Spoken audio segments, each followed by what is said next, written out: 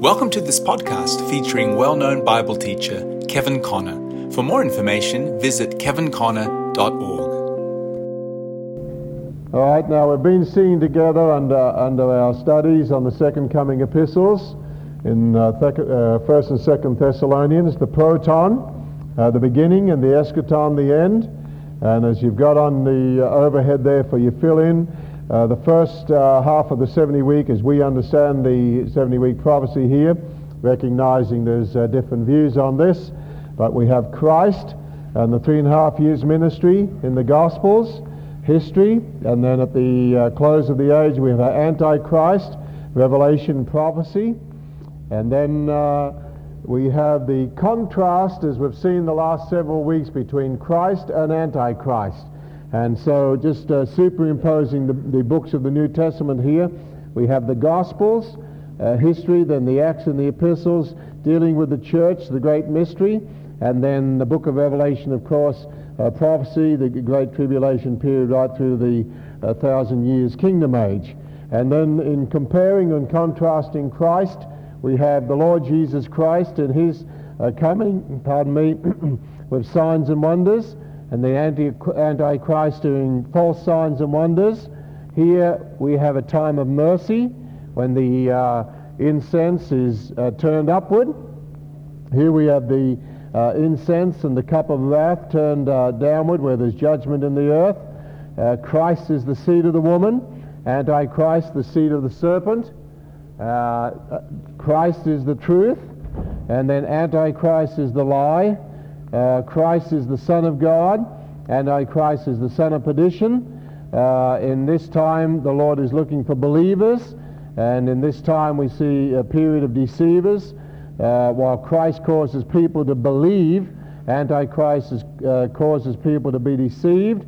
Christ is the mystery of godliness, and then of course, as we've seen together, Antichrist is the mystery of iniquity. All right, so if you fill that in, we want to move on now to another different facet of our teaching. And I want you to go over to 1 Thessalonians chapter 4. 1 Thessalonians chapter 4. Now you'll notice that we've mainly been in 2 Thessalonians dealing with the order of events, particularly in relation to the great falling away and the revelation of the man of sin. Now we want to go back to 1 Thessalonians chapter 4, and I'd like to read the passage under consideration, which we'll pick up tonight, and then of course I'll be away the following week, but then the following week we'll pick this up again. All right, so I want to read 1 Thessalonians 4, the passage that's on your outline tonight, and verses 13 through to 18.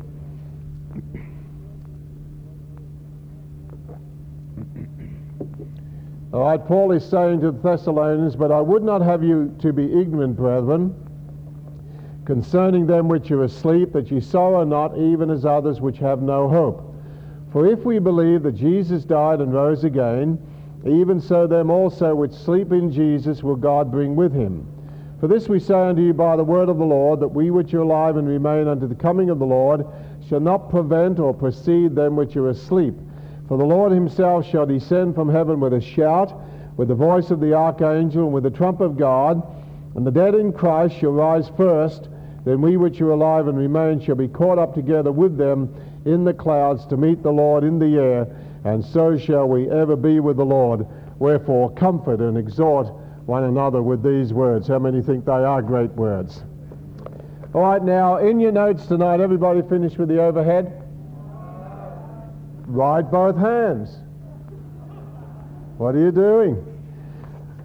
Okay, now on the top of your sheet tonight, this is what we have. The general order of events relative to the second coming of Christ is seen in Pauline eschatology, outlined as follows. This is what we've been dealing with over the last number of weeks. Number one, the great falling away. Paul has said in the second epistle, when they thought that Christ was going to come any moment, people were giving up their work and just loafing around, living by faith and by parasiting on others. Cheap way to live. And so he has to write the second epistle, as we've seen together, that he said, "I beseech you, brethren, by the coming of our Lord Jesus Christ, and by our gathering together unto him, that you're not to be deceived, and that day, the coming of Christ and our gathering together unto him, that day should not come except, as we've got on our outline here, number one, there come a great falling away, or the apostasy from the faith. Number two, and the man of sin, the Antichrist, be revealed in and for his period of time. And we dealt with that in the last couple of sessions. And then number three, what we want to look at starting tonight, on the coming of Christ and events pertaining to the momentous event in relation to. And so what we've got down the bottom of your notes here, order of events: the great falling away, the apostasy.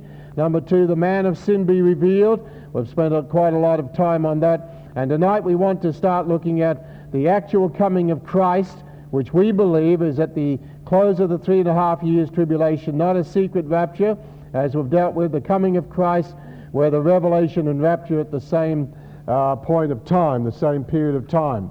All right, now, on number three here, this is where we want to pick up. The coming of Christ and events pertaining to that momentous event in relation to, A, the Antichrist and the false prophet.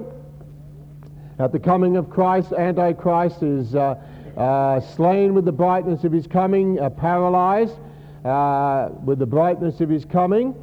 And the false prophet is picked up in the book of Revelation. And then B, what happens to the unbelievers and the followers of Antichrist. We finished on that last week, where Paul said in the 2 Thessalonians, to you who are troubled, rest with us when the Lord Jesus shall be revealed from heaven with his mighty angels in flaming fire, taking vengeance on them that know not God, and that obey not the gospel of our Lord Jesus Christ, who shall be not brought into a millennial kingdom to be given a second chance, but who shall be punished with everlasting destruction from the presence of the Lord and from the glory of his power, when he shall come to be glorified in his saints and to be admired in all them that believe. All right, so at the coming of Christ, we see what happens to the Antichrist, and here we've added the false prophet seen in the book of Revelation. What happens to the unbelievers and the followers of the Antichrist? Just make a correction on B there, the followers of the unbelievers and followers of the Antichrist. No, you can add to that. Add first, you've got 1 Thessalonians chapter 5 and verses 1 to 11, but also add 2 Thessalonians 1 and verses 7 to 10, which I've just read. So just add to that, because this tells us what happens to the unbelievers and the followers of the Antichrist. So 2 Thessalonians chapter 1 and verses 7 through to 10. All right, now C is the area we want to start looking at tonight. Okay, we see the judgment on the Antichrist and false prophet at Christ's coming. We see the judgment on the unbelievers and the followers of the Antichrist at the second coming. Now, what happens to the believers, those in Christ, whether dead or living? All right, now in 1 Thessalonians chapter 4, passage I've just read to you a moment ago, tells us what's going to happen when Christ returns the second time. And just to remind you, if we believe that Jesus died and rose again, even so them also which sleep in Jesus will God bring with him. For this we say unto you by the word of the Lord, that we which are alive and remain unto the coming of the Lord will not precede or prevent them which are asleep. And here's the details. The Lord himself shall descend from heaven. So I beseech you, brethren, by the coming of the Lord himself shall descend from heaven with a shout, with the voice of the archangel, with the trump of God. We'll deal with that in more detail next time. And here's the order. The dead, not just the dead, but the dead in Christ. So it's not just a general resurrection as some teach, but the dead in Christ, not those who are outside of Christ. The dead in Christ will rise first. Then we which are alive and remain will be caught up together with them in the clouds to meet the Lord in the air, and we'll live happily ever after. Won't that be fantastic? All right, so that's what we want to start looking at tonight. Okay, now continuing on our notes here. Thus the revelation of Christ and the rapture of the saints takes place at the same period of time. All right, now the first thing I want to draw to your attention here is in verse 13. Paul starts off with a very favorite expression of his, and he says, "But I would not have you to be ignorant, brethren, concerning them which are asleep." Now, as we see from the epistle, after Paul had been teaching about the second coming of the Lord in Thessalonica, a number of the saints had died, and they believed that the Lord was going to come back in their time. But the Lord didn't come back in their time, and he hasn't come back yet. And so a number of the saints were dying, and so they were really concerned, well, if Jesus doesn't come back soon, you know, there's so many of the Christians dying, what's going to happen to them? They're going to miss out on the coming of the Lord. And so Paul is writing to enlighten their ignorance and says, look, I don't want you to be ignorant concerning them which are asleep, because when Jesus does come back, I'll tell you what's going to happen. The dead in Christ, those who are asleep in Jesus, they're going to rise first. We're not going to beat them up. They're going to rise first. So the dead rise first, and we which are alive remain, we're going to be caught up together. So don't be worried about those who have died in Christ. We're going to be caught up together when the Lord comes. They'll have a resurrection. We'll have a translation. We'll be talking about that in a subsequent session. So the whole purpose of this epistle here is to enlighten their ignorance. Now, as I've got on the notes there, I would not have you to be ignorant. This is quite a favorite expression of Paul, and it's used a number of times in the New Testament epistles. And I'd like you just to briefly fill in just several of the passages where Paul uses this expression. 1 Corinthians chapter 12 and verse 1. And here Paul is writing to the Pentecostal church of Corinth. He says, now concerning spiritual gifts, brethren, and I know the word gifts is supplied in italics, but it's still consistent with the truth of the chapter. Now concerning spirituals, or spiritual gifts, brethren, I would not have you ignorant. Okay? So number one, Paul is writing to the Corinthian church, enlightening their ignorance concerning spiritual gifts. As you fill in there, spiritual gifts. And how many people today are ignorant of spiritual gifts? Ignorant of their existence, ignorant of their operation, ignorant of their control. And so Paul's chapters in Corinthians chapter 12, 13, and 14, particularly dealing with the operation, control, and the definition of the spiritual gifts there. All right, in 1 Corinthians chapter 10 and verse 1, again he's enlightening their ignorance. And so in 1 Corinthians 10 verse 1, he says, moreover, brethren, I would not that you should be ignorant. How? That all our fathers were under the cloud, and all passed through the sea, and were all baptized under Moses in the cloud and in the sea, and did all eat the same spiritual meat, and did all drink the same spiritual drink. And he goes through a number of experiences of the nation of Israel. So he's writing to enlighten their ignorance concerning the spiritual lessons. Here's your fill in here. Spiritual lessons gained from Israel's experiences. Okay, so he's writing to enlighten their ignorance concerning spiritual lessons gained from Israel's experiences. All right, number 3, I'd like you to look at Romans chapter 11, 25, where Paul uses this expression again, I would not have you ignorant. I don't want you to be ignorant. And how many of God's people are ignorant? To say the most ignorant people of the Bible are those that have a Bible. Sorry to say. So Romans 11:25 on the natural Israel. And so in verse 25 he uses this expression, for I would not, brethren, that you should be ignorant. Ignorant of what?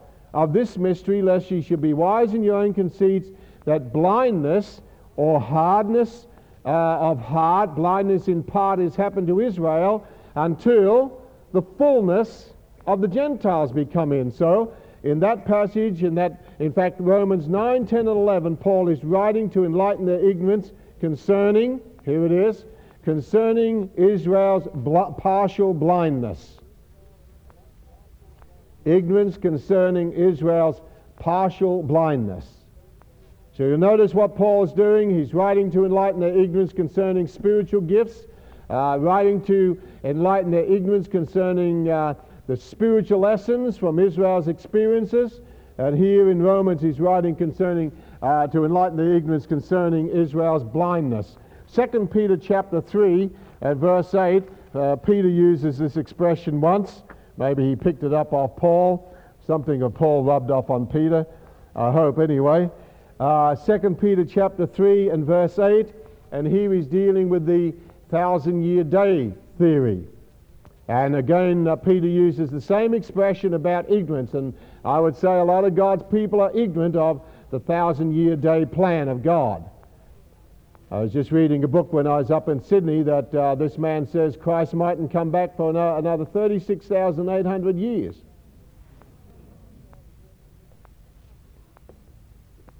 Well, I think that would be ignorance.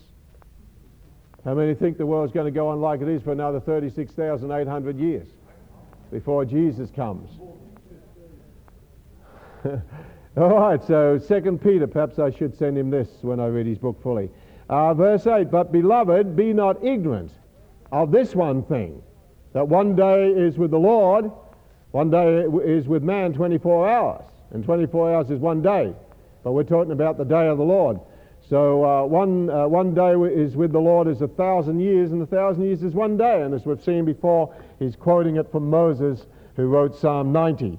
All right, so Peter is writing to enlighten their ignorance concerning God's days. To enlighten their ignorance concerning God's days. And then number 5 here, which is what we're looking at tonight, Paul is writing to the Thessalonians to enlighten their ignorance concerning those who have died in Christ before his coming. Okay, to enlighten their ignorance concerning those who have died in Christ before his coming, or what happens to those who have died in Christ at his coming. Events pertaining to the second coming anyway. All right, now I think we can all say a hearty amen to this next statement. The only thing that can enlighten our ignorance is the Word of God.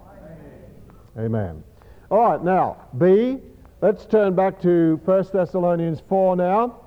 And under section B now, in this section, and remember, we've already dealt with the Antichrist at the second coming of the Lord. He's going to be slain with the brightness of Christ's coming. Already dealt with the unbelievers and followers of the Antichrist. They're going to be punished from the presence of the Lord with everlasting destruction, flaming fire. Well, now we're talking about the believers. All right, so the believers. All right, now under B here, the subheading I have is two groupings of saints. Now in the passage that we've got here, Paul refers to simply two groupings of saints. Number one, the dead in Christ. Okay, the dead. Those who sleep in Jesus. And number two, the living in Christ. Those who are alive and remain unto the coming of the Lord. So the dead in Christ, the dead in Christ. Not the dead outside of Christ, the dead in Christ and the living. All right, so we have the dead in Christ and the living in Christ. We which are alive and remain unto the coming of the Lord. All right, the other company, you'll notice just a very brief reference to them in verse 13. The unbelievers, this is right off your notes here, the unbelievers are referred to as others who have no hope. I would not have you to be ignorant, brethren, concerning them which are asleep, that ye sorrow not, even as others which have no hope. And so the unbeliever has no hope. There's no hope apart from Christ. Add to that part there, Ephesians chapter 2 and verse 12. Ephesians 2 verse 12, where Paul is writing to the Ephesians, and he said, speaking of the condition of the Gentiles outside of Christ, he says that at that time you were without Christ, being aliens from the commonwealth of Israel, and strangers from the covenants of promise, having no hope, and without God in the world. So having no hope, that we sorrow not even as those others, as others which have no hope. In contrast, Titus chapter 2. Titus chapter 2 and verse 13. Titus 2:13. And in contrast to those others outside of Christ who have no hope, look what we have. Titus 2:13, looking for that blessed hope and the glorious appearing of the great God and our Savior Jesus Christ, the blessed hope. How many are glad that we do have a blessed hope in Christ? But outside of Christ, we are hopeless and helpless. All right, now, in the Thessalonian passage, Paul is mainly dealing with two companies of people, as I said, two groupings of the saints, those who are dead in Christ and the ones who are alive and remain unto the coming of the Lord. Back to our notes here. Paul's word of the Lord to the Thessalonians here concerns only the believers and what happens to and for them at Christ's coming again. All right, C. Under C, we have a question here. Where are the dead in Christ? Now, I want to answer a couple of questions here, and we'll pick up, as I said, a subsequent session here. We're looking at the believers now, and what happens at the coming of Christ to the believers. And as we've said here, we've got those who are dead in Christ, and these are going to rise first. Rise first. So the living are not going to beat them up. The dead in Christ are going to rise first. So the limit is in Christ, the dead in Christ. So it's not a general resurrection. And then over here, of course, we have the living. And the living who are alive, and Paul uses that expression, alive and remain. Why don't you just turn over the book of Genesis, just for one thought I'll throw in here. This is the only other place I've particularly seen this expression from the book of Genesis, and it's quite interesting how it's used, and particularly in the Authorized. So just slip over to Genesis a moment.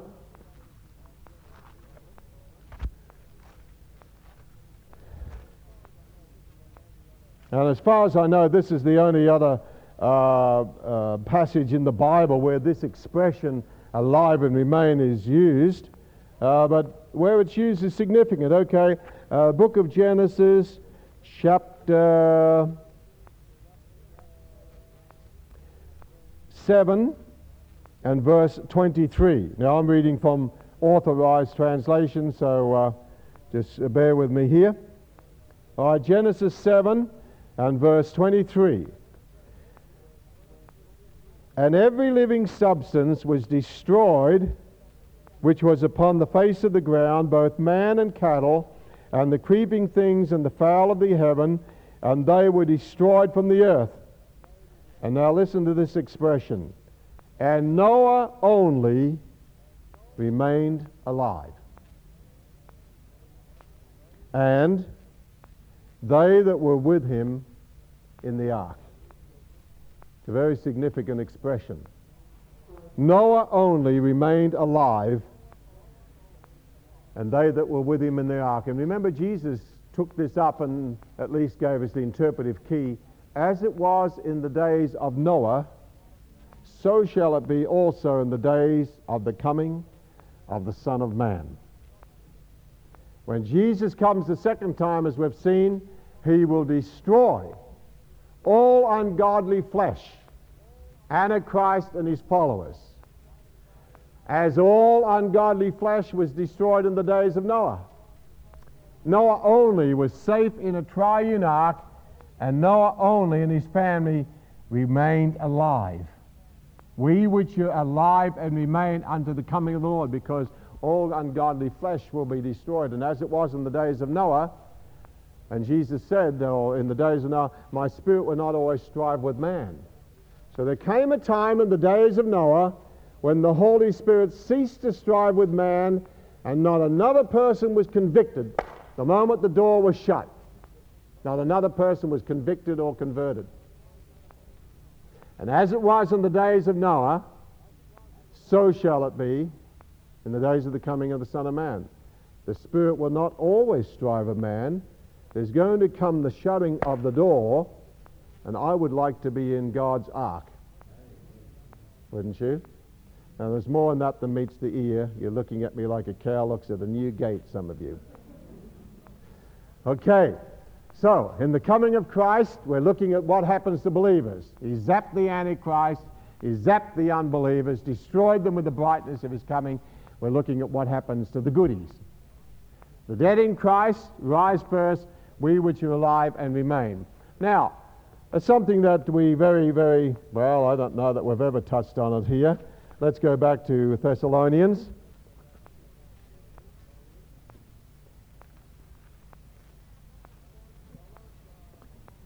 And I won't ask you to put your hands up on this, but there are some people and some churches that believe in what is called soul sleep. And just as Paul was writing to the Thessalonians to tell them, okay, these who are dead in Christ are asleep. Asleep in Jesus is the expression. What does Paul mean about the dead in Christ? Are they asleep? Is there such a thing as soul sleep? What does he mean? Notice the use of the word sleep here in verse 13. Brethren, I would not you to be ignorant concerning them which are asleep. Verse 14. For if we believe that Jesus died and rose again, even so them also which sleep in Jesus will God bring with him. Verse 15. For this we say unto you by the word of the Lord, that we which are alive and remain unto the coming of the Lord shall not prevent them which are asleep. Now, I believe the Scripture clearly teaches us that the sleep is referring to the body and not to soul sleep. Hope some of you can say amen. All right, just for your enlightenment, to enlighten your ignorance, if you have it, let's look at how the Scripture uses this expression, sleep. Okay, Mark chapter 5. And we're comforting one another with these words. I don't know if we realize in the last number of months how many deaths we seem to have had in Waverley here. You realize that? We just seem to have had a little bit of a wave of funerals around here. And so what's happened to those people? Are they asleep somewhere? All right, in Mark chapter 5 and verse 38 through to 42, we have Jesus raising Jairus' daughter from death here. And in verse 38, and he cometh to the house of the ruler of the synagogue, and seeth the tumult, and them that wept and wailed greatly. And when he was come in, he said unto them, What are you making this ado for? Why are you weeping? The damsel is not dead, but sleepeth. And they laughed him to scorn. Amazing how their tears turned to laughter so quickly, isn't it? But when he had put them all out, he taketh the father and the mother of the damsel and them that were with him, and entereth in where the damsel was lying. And he took the damsel by the hand and said unto her, Talitha cumi, which is being interpreted, Damsel, I say unto you, arise. And straightway the damsel arose and walked, for she was of the age of 12 years, and they were astonished with a great astonishment. All right, now, was the damsel dead or asleep? Okay, she's dead physically. She's not dead in her spirit. She's dead physically, and yet Jesus likened physical death there to sleep. Go over to John's Gospel, and we have the same expression used of Lazarus. When John's Gospel, chapter 11, which is on your note there. So I want you to note the use of the word sleep here. And Lazarus has died. And so in verse 11, these things said he, and after he said unto them, Our friend Lazarus sleepeth, but I go that I may awake him out of his sleep. And notice how the disciples misinterpreted the sleep. Then said his disciples, Lord, if he sleep, he shall do well. Now here we have the interpretation of the sleep. Howbeit Jesus spake of his death. But they thought that he'd spoken of taking a rest in sleep. Then Jesus said unto them plainly, Look, Lazarus is dead.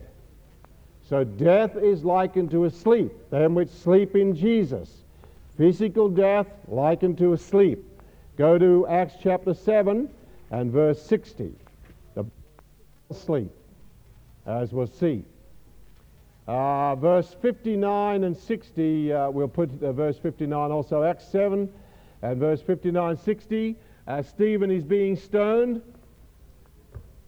after giving a hot message to the Sanhedrin here, and they stone Stephen, calling upon God and saying, notice, Lord Jesus, receive my spirit. And he kneeled down and cried with a loud voice, Lord, lay not this sin to their charge. And when he had said this, he fell asleep. So the body asleep physically. But he said, Lord Jesus, receive my spirit. All right, go over to 1 Corinthians chapter 15, which is the great resurrection chapter. Now see, there are those that teach when people die that life is extinguished and people are just sleeping in the grave in a state of unconsciousness. I believe the Bible teaches that when a believer dies, he goes right into the presence of the Lord. All right, 1 Corinthians 15, the word sleep is used twice in this chapter at least. In verse 18, verse 17 and 18, and if Christ be not raised, your faith is vain, you are yet in your sins, and they also which are fallen asleep in Christ are perished, fallen asleep. And then down to 51, Paul has a mystery here.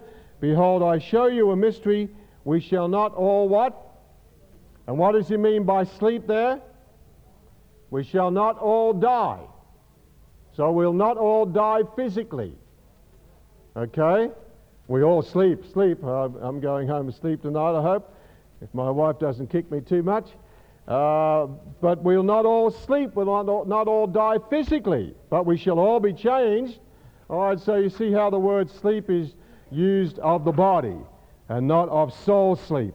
So I've given you 1, 2, 3, 4, 5, about 7 or 8 verses where the word sleep is used, and you'll notice it's used in every time, each time relative to the body. Okay, over the page here. Next expression that we have here that Paul uses concerning them which are asleep in Jesus, and if they are asleep, they're going to be woken out of their sleep. Jesus went to sleep physically in his body, and he was awakened by resurrection. So resurrection is awakening out of sleep. That's Paul's thought there. All right, the next expression he has here is the dead in Christ. 1 Corinthians 15, verse 22. Why don't we just note that a moment? And I've emphasized this so far, but because there are some in various churches who teach that when Christ comes back there will be a general resurrection of the goodies and baddies, everybody. There's only just one resurrection, no 1,000 years, no second resurrection, and that everybody will rise. Well, Paul teaches about those who are in Christ. 1 Corinthians 15 and verse 22, or verse 21, 22, for since by man came death, by man came also the resurrection of the dead. For as in Adam all die, even so in Christ shall all be made alive. So Paul is very clear in Corinthians and in Thessalonians, it's the dead in Christ. How many are in Christ tonight? I'm glad I'm in Christ. So if I die in faith. I don't die in unbelief, and I'm still in Christ. All right, now reading off our notes here. In the Old Testament, the saints, as I understand it, went to Sheol or Hades, to the company of the righteous. Their bodies went to the grave, and their spirits went to Sheol or Hades, which simply means the place of the departed spirits. In the New Testament, since the death and resurrection, or sleep and awakening of Christ and his ascension, all believers go to be with the Lord in paradise, the third heaven, where Christ took the Old Testament saints after the 3 days and 3 nights redemptive work. Let's go over to Hebrews chapter 12, the little part I've quoted there. Hebrews chapter 12 and verse 22 through to 24. Hebrews 12.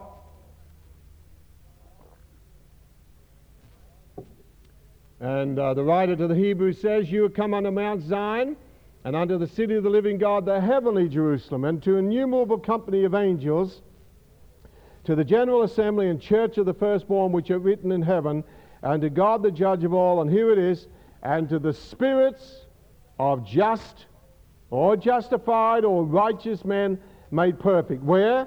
Spirits in heaven. Not in Sheol or Hades, but in heaven, the third heaven, the paradise. Go over to Revelation chapter 6, and this scripture certainly refutes any such doctrine as soul sleep. Revelation chapter 6 and verses 9 through to 11. Here John is seeing the opening of the seven seal book. And so in verse 9, when he had opened that's when the Lamb had opened the fifth seal, I saw under the altar the souls of them that were slain for the word of God and for the testimony which they held. And they are fast asleep and snoring like one thing. No, it says they cried with a loud voice. Now it's quite evident they're dead. Not a whole heap of bodies there. Souls. And they cried with a loud voice, saying, How long, O Lord, holy and true, do you not judge and avenge our blood on them that dwell on the earth? And so they're pretty noisy souls. They're not very much asleep here. They're wide awake, very active, talking to the Lord, crying to the Lord, looking for vengeance on their martyred blood. And just as the soul life of the animal was poured out at the sacrificial altar, so these souls, these martyrs, have made the supreme sacrifice, and their blood has been poured out at the sacrificial altar. And white robes were given unto every one of them. It was said unto them that they should rest, not sleep. Rest yet for a little season, until their fellow servants also and their brethren that should be killed as they were should be fulfilled, until the full number of martyrs. So no such thing as soul sleep here. All right, now let me just give a brief quote here because our time's gone. The following scriptures show what happens to a believer's spirit when his body dies and is laid in the grave. Let me just quote some facts here. Luke chapter 23, and you can just put down a brief quote here. Jesus said to the dying thief, we won't turn to these scriptures now. Jesus said to the dying thief, Verily I say unto you, today you will be with me in paradise. So the dying thief, where did he go?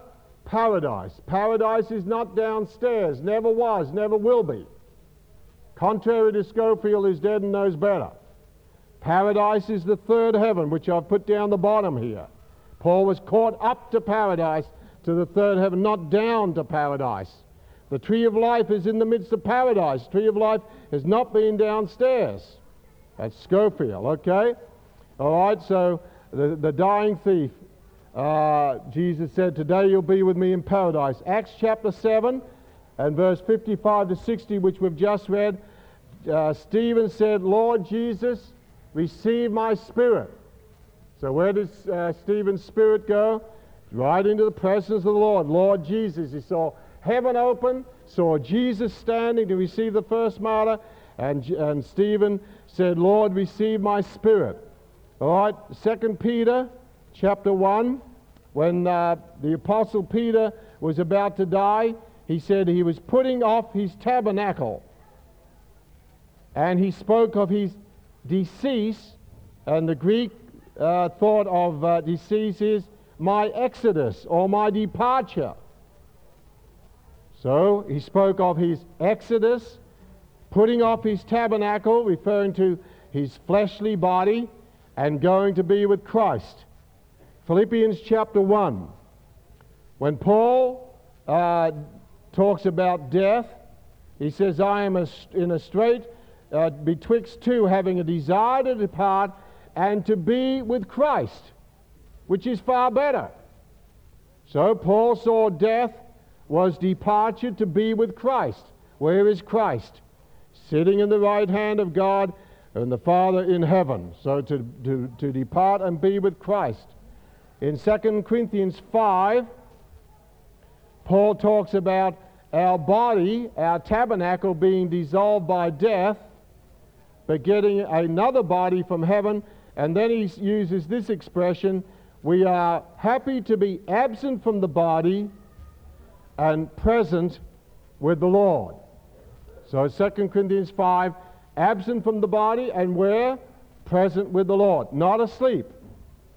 And then 2 Timothy chapter 4, and we better finish here. Finish this next time, and our time's up by the sound of things. Okay, 2 Timothy 4, verse 6, Paul said the time of his departure was at hand, and he would be leaving the world to go to be with Christ. The time of his departure at hand. All right, we'll fill in those others later on. So, finishing up here, when Jesus' body was laid in the grave, his spirit went to be with the Father in paradise, the third heaven. Paradise is the third heaven. So, when the believers died, so every believer who's died in Christ, all the Old Testament saints who have died, they are now with the Father in heaven, spirits of just men made perfect, and every person, every believer that has died in Christ since has gone straight to be with heaven. Gone straight to be in heaven with Christ. And so when Jesus comes the second time, he's going to bring their spirits with him. Then there'll be the resurrection. The dead in Christ will rise first. Then we which are alive. So Paul says, comfort one another with these words. So the saints who have gone on, they've gone to be with the Lord. They're not asleep in a state of unconsciousness, but they're in the presence of the Lord and enjoying the presence of the Lord. Aren't you glad for that? Amen. All right, let's close in prayer. Father, we thank you for the word of the Lord that came to Paul, and you inspired him to write about the conditions of those who believe in you and have died. We thank you, Lord, that they're asleep in Jesus and they're with you in your presence. And Lord, we just pray that you'll just help us to comfort one another with these words. And Lord, those who lose believing relatives and believing friends, Lord, that we do not sorrow as the world that has no hope, but our hope is in Christ and our hope is in the resurrection. Thank you for your precious word, Lord, and pray that thy presence will just be with us now as we separate and as we gather over this weekend for the evangelism seminar and the Sunday gatherings. Let your Spirit be amongst us as we gather to worship and glorify your name. And we ask this in the wonderful name of our Lord Jesus Christ. And everybody said amen. Amen. God bless you. We hope you enjoyed today's teaching. Be sure to visit kevinconnor.org, where you can access PDF downloads of all of Kevin Connor's books, as well as his video training courses, including the Key of Knowledge Seminar and Foundations of Christian Doctrine.